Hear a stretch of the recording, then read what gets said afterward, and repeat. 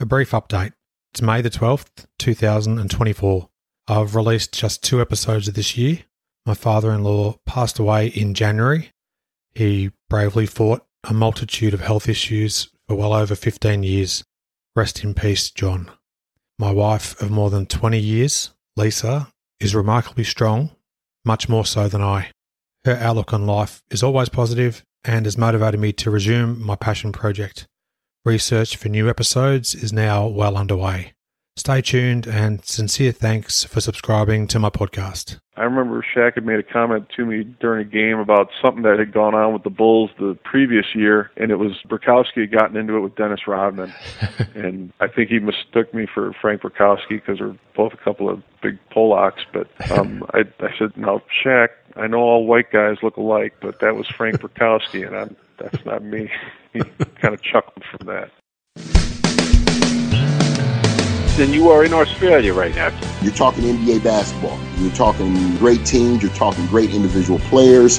Takes it off, and there's number 23, and of course Johnny goes nuts. So we're all getting goosebumps thinking about it now. I just tried to go out there and play my game. I have no idea what you're talking about, Adam. I don't like anybody. I'm not a people person. Strand, you made the pass, yes. Christian, can you catch the ball? Yes. All the stars were aligned and all the muscles fired at the right time, and I was able to get off the ground and throw one down. I was saving that as a surprise for you.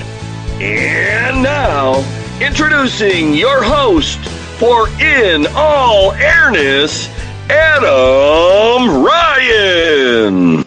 Welcome to episode 40. Thanks for joining me. My website, inallairness.com. Just add a / and the episode number to view the show notes. In part 2 of this special double episode, I welcome back Marquette great and 7-year NBA veteran, Jim McIlvaine. If you missed part 1, please check out episode 39. Just go to inallairness.com / 39. We discussed Jim's college career in depth, where he was a standout at Marquette. He talked about his selection in the 1994 NBA draft and first 3 NBA seasons, including a completely open and honest assessment of his free agent move from the Washington Bullets to the Seattle Supersonics in 1996. This episode features part 2 of our chat. We continue discussing Jim's playing days with Seattle, his relationship with George Karl and the coaching staff, plus more great stories from on and off the court. Jim talks about his career-ending injury whilst a member of the New Jersey Nets. We also talk about some of the great radio and TV commentators that he admires, chat about his current role as a broadcaster at the University of Marquette, where he was a star, and also towards the end of our mega chat, Jim shares a wonderful, funny story about Gene Hackman, who is the star of the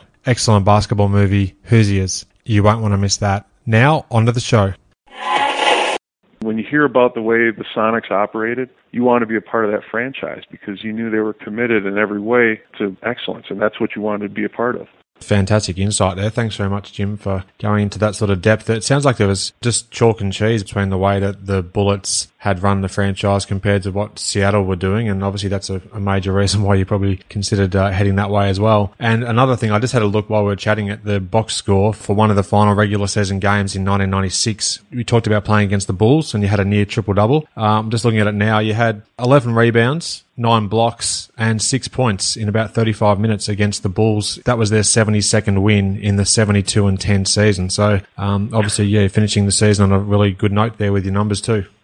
Yeah, and like I said, it's not like NBA franchises hadn't had an opportunity to evaluate me prior to that, but for whatever reason, they put a lot of weight in those 10 games, good or bad, and I know they do that a lot to this day with how kids play in the NCAA tournament, with how kids play in the summer league. They ignore the body of work, and maybe that worked against me in the draft my rookie year, that I didn't go to the Chicago pre-draft camp because, frankly, nobody else played in that camp that was projected above me. That was the reason my agent held me out, and plus I was trying to graduate from Marquette, and I had to be in school. I wasn't going to skip class to go to the draft and then never get my degree, and that was the same reason I didn't play in Phoenix or Portsmouth. Here I am trying to wrap up a 4-year degree in 4 years, which is not easy to do when you're playing basketball, plus they want you to go to these camps. That was the knock against me coming out of college, was, well, he didn't play in these camps, and it's like, You saw me for 4 years. You must have seen something there that you're somewhat interested in me. But again, apparently those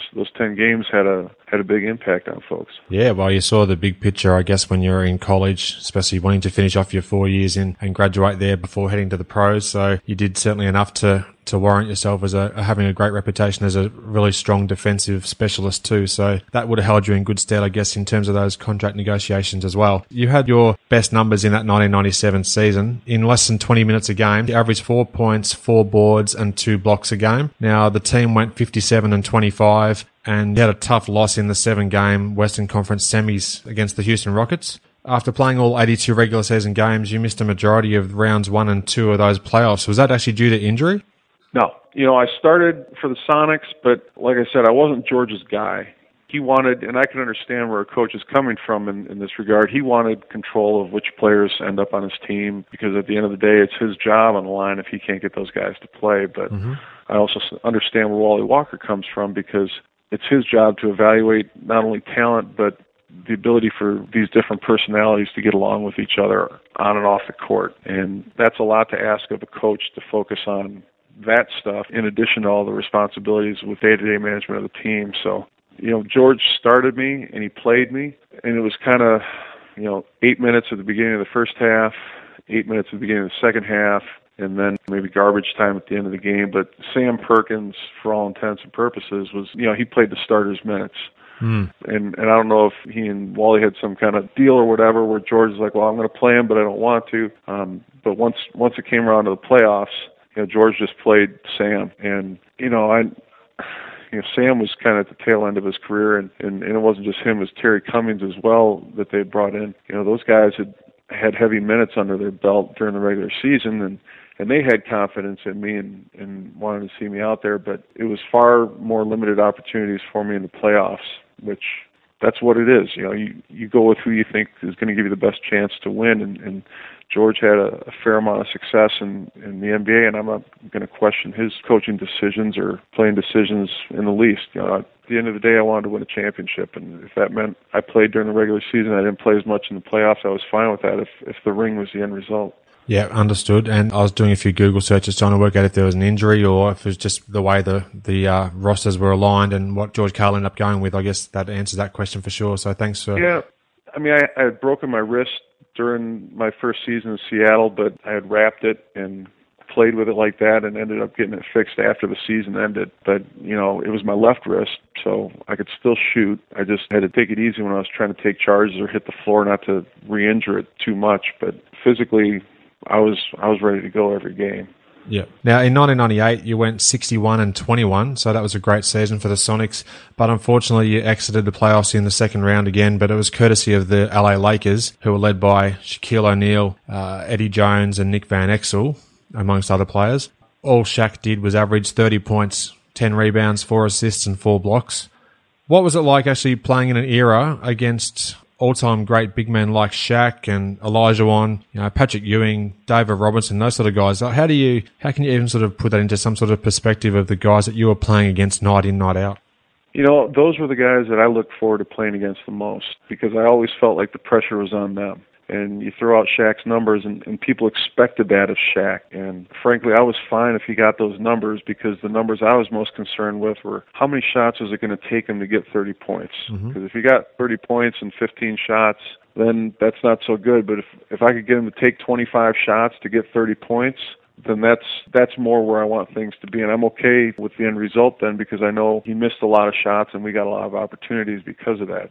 The guys that scared me the most, I don't know if scare is a great word, but A.C. Earl was a guy who you didn't know what was going to happen, because A.C. had some games in his career where he dropped 40 on somebody. Okay. And you see the box score the next day and you're like, wait, that's A.C. Earl. He's putting up my numbers on a regular basis. How did he end up getting 40 points on somebody? Yeah, right. So he was out of Iowa Hawkeyes, yeah? Yeah, and he was playing for the Celtics, and he just put 40 on somebody. It's like...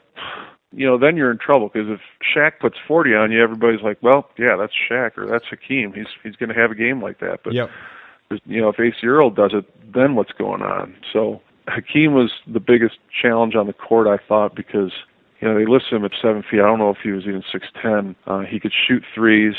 For a guy like me, he'd drag me out on the court. And he could pull up on a jump shot, or he could put the ball on the floor, 1 or 2 or 3 dribbles and attack. He had great moves over either shoulder, which is very rare even at the NBA level for a guy to be so dangerous with either hand, either shoulder in the post. And he was just really hard to guard. He could pass really well out of double teams and really quickly. He could react really well. And he's one of those really hard to guard guys. But other guys, even though they had big names, they went to certain shots all the time, and so you could play them to their tendencies, and they were a little bit easier to defend. But Hakeem was always a challenge, and Shaq, just because of his physical size, was always a challenge. And I think he actually used to confuse me with Frank Burkowski because we kind of looked similar.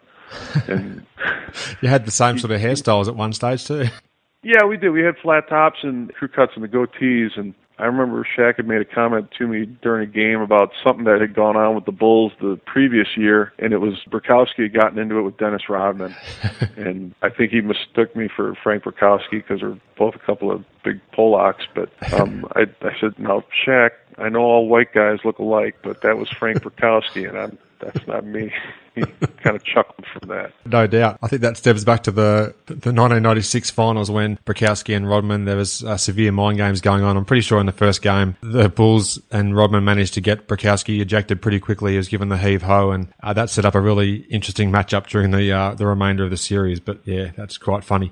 Just one more thing about the NBA career as far as your playing days go. In January of 99, the Sonics then traded you to the New Jersey Nets, where you played out the remainder of your career. I read online that during a training session in your final season, you ruptured a calf muscle and partially tore an Achilles tendon as well. So that sounds quite painful, just even reading it out and just thinking about that. Can you just talk a little bit about that incident and your attempt to rehab that season before you ultimately decided to retire? It was, I don't know how that stuff happens. I guess your body just breaks down and you push it to the absolute limit, and you never expect something like that to happen. There was no contact or anything. We were in practice, and I don't know what we were doing, but we were changing ends of the court. Somebody had missed a shot, and we were turning to run to the other end. And I turned around to run, and it felt like somebody snapped me in the leg with a towel, is what it felt like. And my leg just went forward, and I don't know if my toes touched the front of my shin, but it sure felt like they did.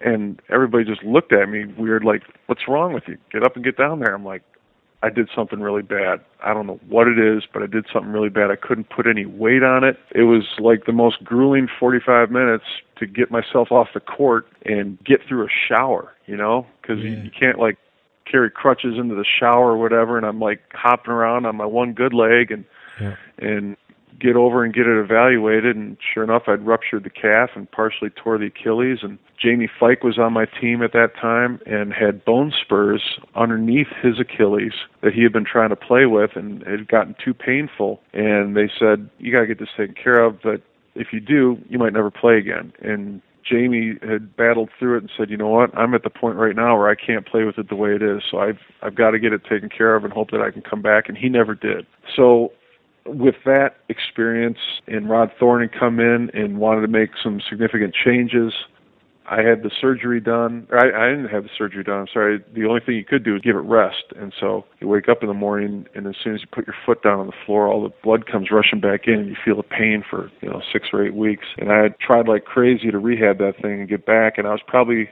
2 weeks away from playing again when the season ended. I didn't know what New Jersey's plans were. I think Lawrence Frank was on the staff at that point, and Lawrence was actually a graduate assistant at Marquette when I was there. Bobby Knight had asked Kevin O'Neill to take him on the staff as a favor, and so I'd known Lawrence for many years, and I think they waited until I was playing pickup with Marquette at the end of the summer to really know that now there's proof. There's a bunch of people that have seen him on the court. He's healthy. He can play again. If we bring him into camp, he could rupture this thing again the first day of camp like Steve Stepanovich or something like that and never play again, and we'd be on the hook for the rest of his contract. And they wanted to go in a different direction. I kind of look back at my rookie year with Kevin Duckworth in Washington, and even to some degree with Ronnie Cycli in New Jersey when he had a big contract and was at the end of his career, and again with Jason Williams when he blew his knee out, and they wanted him to take the payout and retire, and he didn't want to because he wanted to keep playing. You look at those different experiences in your career, and you try to say, for whatever people think about the original contract that I signed, that's part of the business. It's entertainment, and somebody's got to be the hero, somebody's got to be the villain, and I'd rather be a rich villain than a poor hero.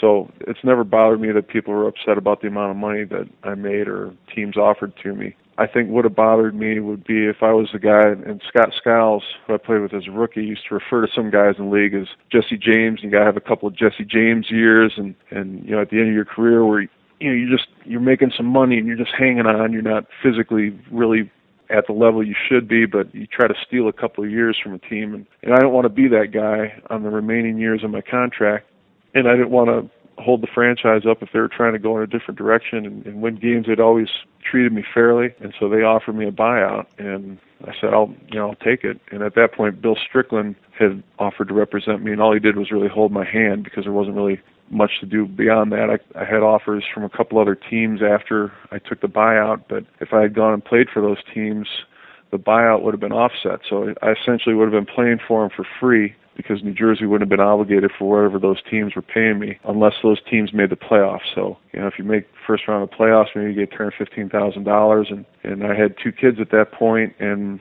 I had been breaking or tearing something every year in my career, and for the most part I was able to get through the season before I had surgery to fix it. And it became a quality of life question, not just in the immediate part of it, but long term, how much do I want to beat my body up? To play for a team that's not going to make the playoffs and, maybe make $10,000 or $20,000 more, or I can just walk away and try to live a healthy, happy life. And so I did that, and they offered that to me at the beginning of September in 2001. In fact, the week before 9/11 happened.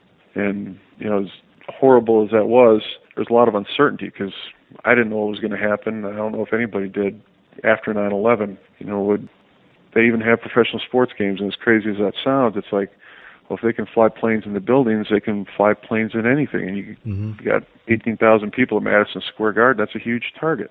So I didn't know, and living out there, and, I could see the smoke from my house. And there was people in my neighborhood who lost their lives and lost loved ones. And, nobody knew what was going to happen. So you're just kind of sitting out there in limbo. And it kind of puts life in perspective that here I am debating whether I want to beat my body up a little bit more. And all these people just lost their lives and their way of life. So, it gave me a lot of perspective at a time that I probably needed it.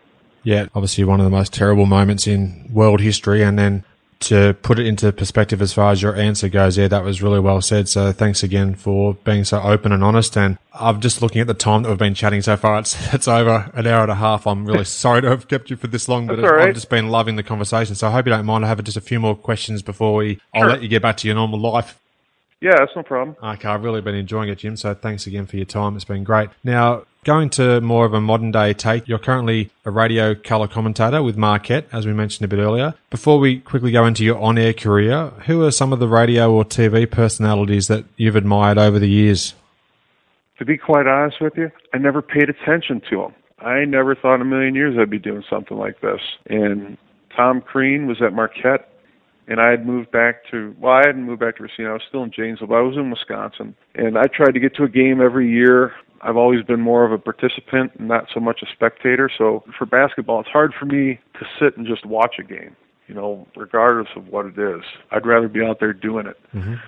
And George Thompson, who's a Marquette legend and an NBA and ABA great, was doing the radio with my current partner, Steve the Homer True, and George worked at Briggs & Stratton in Milwaukee and missed several games a year because of work commitments, and they asked me if I could fill in for George the year after Marquette had made the Final Four. And I'd never even thought about doing radio before, and I was really nervous not knowing how to do it. And so I immediately tried to start listening to people doing radio and TV and commentary, trying to figure out what are you supposed to do. And Steve the Homer True, who does the radio with me, is just such a phenomenal talent. He makes it really easy, makes it conversational, and it almost doesn't feel like you're actually working. It's just, you're enjoying the game with a friend and talking about what you see. So since I started doing radio and some TV, I have started paying much closer attention.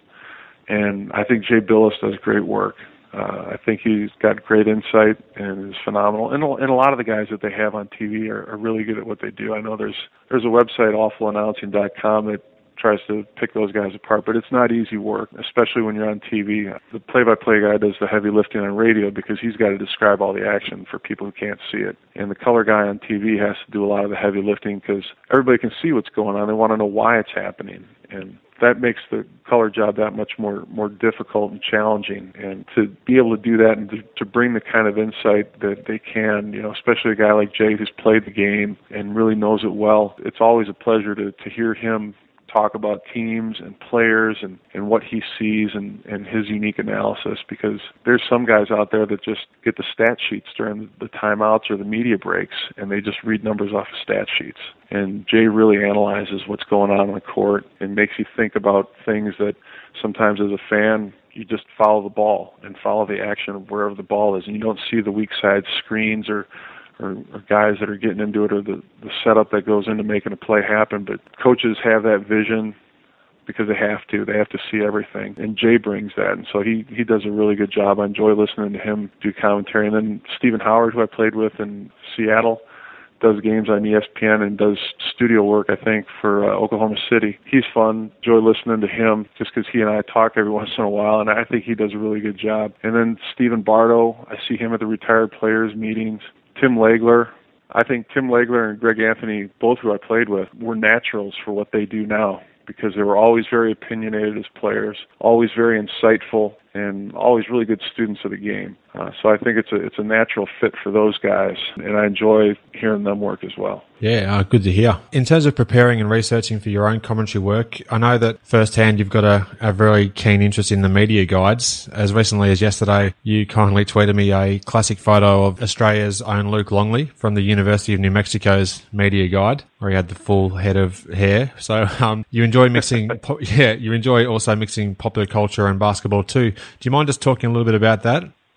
Yeah, I think I'm just kind of relishing media guides while they last because there's not going to be that much longer that we're going to even have media guides. And for folks who don't know what media guides are, there's actually an NCAA rule as to how many pages a media guide can have. And it tells you the whole history of the program, the records, biographical information on the players, the coaches, the university, and the schools also use them for recruiting. They'll send them out to players to kind of give them a background on their school. And so they're kind of brag books too. They show you how great their practice facility is, what a great city they live in.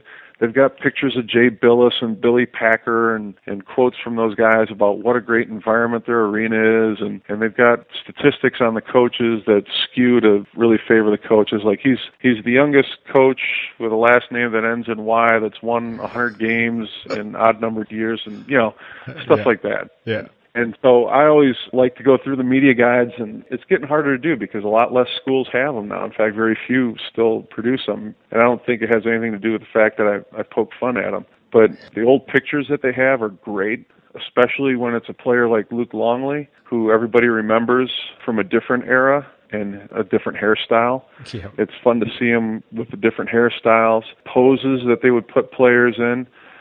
Some of them are the most unnatural basketball poses you can imagine, like the Heisman Trophy football pose with a basketball in their hand, or they've got them setting up for a jump shot, and they're clearly outside, and there's like a tree and a garage in the background. Like, were you taking media guide pictures in somebody's backyard?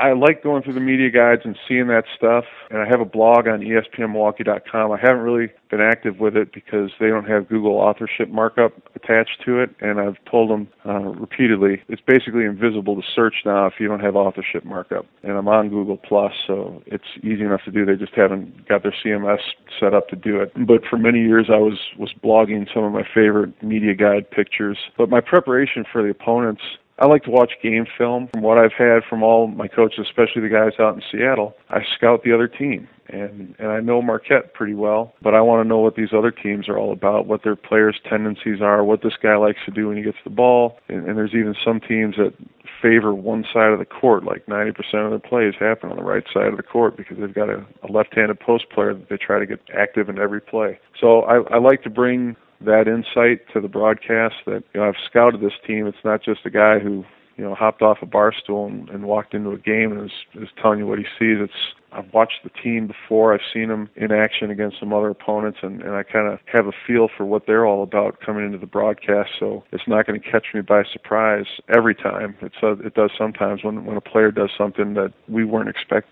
Good to hear, and I like the sort of the behind-the-scenes stuff that you've done that leads up to when you're doing your commentary as well. And it shows, because when you mentioned that ESPN blog, I did find it when I was doing my research for our chat today, and some of the things that I've brought up today are on the back of those excellent pieces of work that you've put out there as well. So hopefully that'll continue, as you said, once the authorship thing gets worked out, and it can continue in the future, because it was really cool. And one of the great things I did read, if you don't mind elaborating on it just for a little bit, you have a really good story about Gene Hackman, Bob Weiss, and an elevator along with yourself. Yeah. Do you mind just kindly sharing that great story?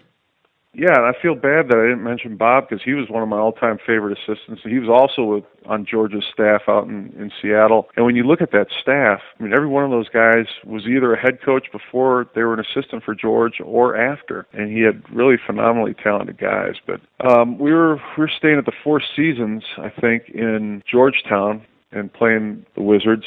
And we got onto the elevator, and from reading the blog, you can probably remember Enemy of State or whatever the movie was that Gene Hackman was in with Will Smith. But we get onto the elevator, and Gene Hackman is standing in the back of the elevator, very nicely dressed, button-down coat and hands crossed in the back of the elevator, acting like nothing's going on, almost pretending to be like camouflage businessman, like, are you going to notice that it's actually Gene Hackman in the back of the elevator? Yeah. And so I get on, and I'm like, I don't say anything. I see him, I know who it is right away, and turn around, and then Bob Weiss gets on like a floor or two later.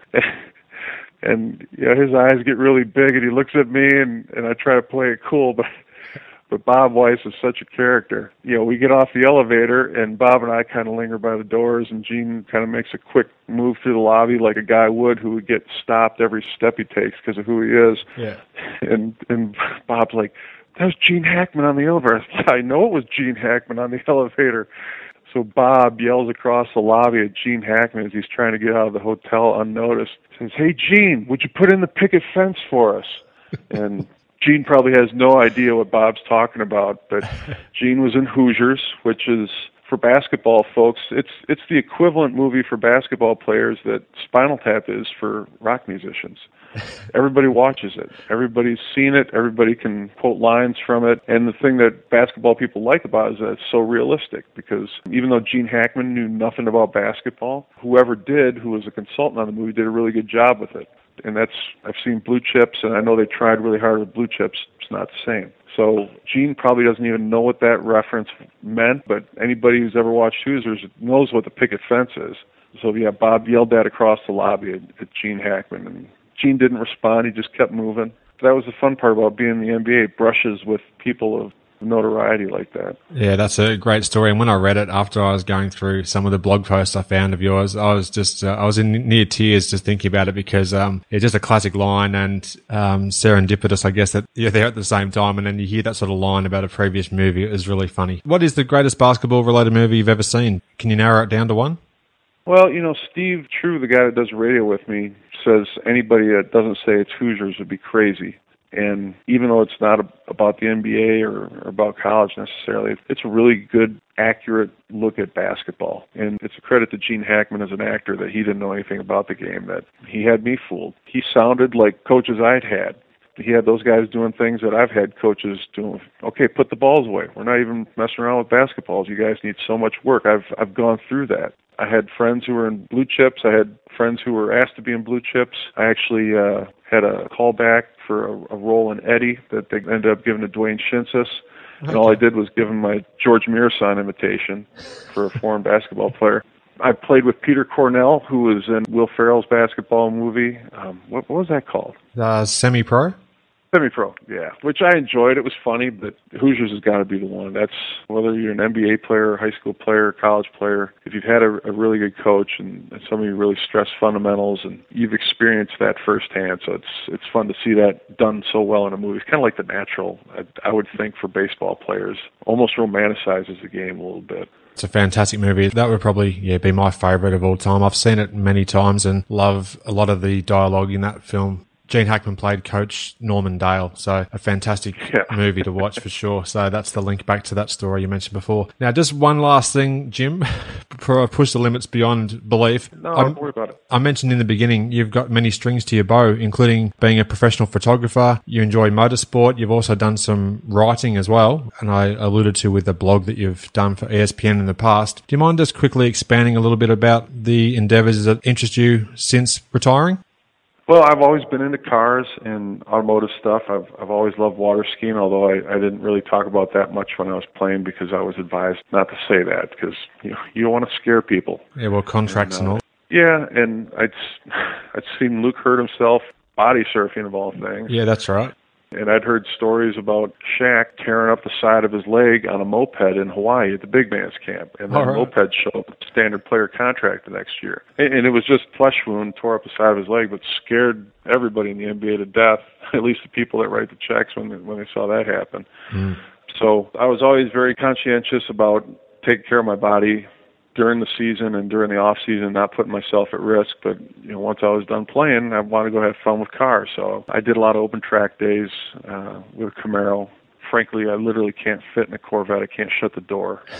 And so you just get a car you can fit in and go have fun with it. And I didn't spend a lot of money, but I've always been kind of a thrifty guy, and I figured out pretty quickly that I can enjoy motorsports and have a lot of fun with cars and find somebody else to pick up the tab. So I made friends with a magazine editor when I was still playing in New Jersey. Actually, the first story I ever wrote for a magazine was a feature on Fred Dreyer's 9C1 Caprice Classic. Fred Dreyer, for those who don't know, follow basketball, not football. He used to play professional football for the Rams and I think the Giants, and he's always been a big car guy. He was also a TV movie star. He was the star of Hunter, which is a popular American TV show for many years. So his was the first car I ever wrote a story on for a car magazine, and did that while I was still playing. In fact, I went for a ride in the car on a West Coast road trip when we were playing like the Lakers or the Clippers or somebody. The mechanic came by and picked me up so I could at least get a first-hand feel for what the car felt like. It was a really cool car. He had it all done up to look like a cop car, but it was super fast. He bought it brand new from the Rhode Island State Highway Patrol. So I had started writing for that magazine, and a lot of the car magazines are owned by the same company, Source Interlink. And I'd gotten to know editors at other magazines, and editors would move around just like NBA players move from team to team. Mm-hmm. And so I ended up probably writing for a half a dozen different magazines at some point or another and learning the photography as I went along with it. And then, like a lot of the guys who work for the magazines as either editors or contributing editors, got to meet some of the advertisers and got to be friends with the guys that run Optima Batteries, which is based in Milwaukee, and ended up getting offered a job by them and accepting it. So now I work for Optima Batteries. I still do a ton of car stuff, and Optima Batteries sends me around to do all that. I still do a lot of photography, a lot of writing for them, and it's a really cool deal. And it kind of dovetails with basketball, where car season is wrapping up at the SEMA show in Las Vegas, and I miss the first Marquette game every year, but then I do Marquette games all winter long, and then when that wraps up, then car season, the snow melts and it gets warm and car season starts, and then I go out and do car season stuff all summer. Well, it keeps you nice and busy for sure, and it's great to sort of hear about some of your interests outside of what we most know you for as a basketball player. I know that you have a presence on Twitter and Facebook. How can people best get in touch with you or follow your movements online? I was in Twitter early, so I was able to steal at Jim McIlvaine away from all the other Jim McIlvaines of the world, and actually know a couple of the other ones who I found on LinkedIn. And then I'm Facebook.com/TheRealJim McIlvaine. Not that the other ones are fake, but one of the other Jim McIlvaines beat me to Facebook.com/Jim McIlvaine. So I'm on Facebook and Twitter, and I do post some basketball-related stuff on both of those every once in a while, but a lot of times it's just fun stuff that I'm doing, and it's just a smaller version of the blog that I was running on ESPN Milwaukee, and I'd like to do more on the blog in the future if we can get authorship markup on there and make it a little more visible. But until then, I'll post some interesting photos on Twitter and Facebook, and folks can certainly follow me there. Yeah, look forward to that. And I can't thank you enough for your time. It's been almost 2 hours, which is just crazy. But please tell your wife I'm sorry for holding you for that long. I will. I really appreciate you calling and giving me the opportunity. I enjoy listening to the podcasts and hearing what all my friends and former teammates and opponents are up to these days. Oh, well, that's very kind of you to say. So thank you very much. And I appreciate the support there and wish you all the best for the future, and good luck with Marquette for the rest of the season too. Oh, thank you very much. Thanks again, Jim. It was an absolute pleasure to have you as a guest. I encourage you to interact with the show, suggest topics for future episodes or guests that you'd like to hear conversations with. I welcome voicemail comments or questions on my website or Facebook page. Since last episode, more great iTunes feedback has again been added. Thanks to Clark Tadashi, I hope I've pronounced that right, Clark, and also Dan in NZ for your excellent iTunes reviews, recently added to the USA and New Zealand stores, respectively. Clark says, if you like MJ, the Bulls, and the golden years of the NBA, you will enjoy this podcast. Dan adds, this is a fun retrospective on a golden era of hoops. It's a real fans podcast. So thanks to you both. You're very kind, and it does provide continued motivation for me to make the podcast even better. Worldwide, the show currently has 27 reviews and 31 5-star ratings. I'm equal parts humbled and thankful for the great support that you offer my podcast. If you add a review on iTunes or Stitcher, I'd love to mention your name in a future episode of the show. Given Jim McIlvaine is today's guest, it's appropriate that I add your ratings and reviews are like a Gary Payton between the wickets pass, the ultimate assist, helping me to reach a wider audience for the podcast, and this gives you, as a listener, more opportunity to hear conversations with great guests. You can subscribe to my show in various ways, inallairness.com/iTunes, or you can add it to your Stitcher playlist, inallairness.com/Stitcher.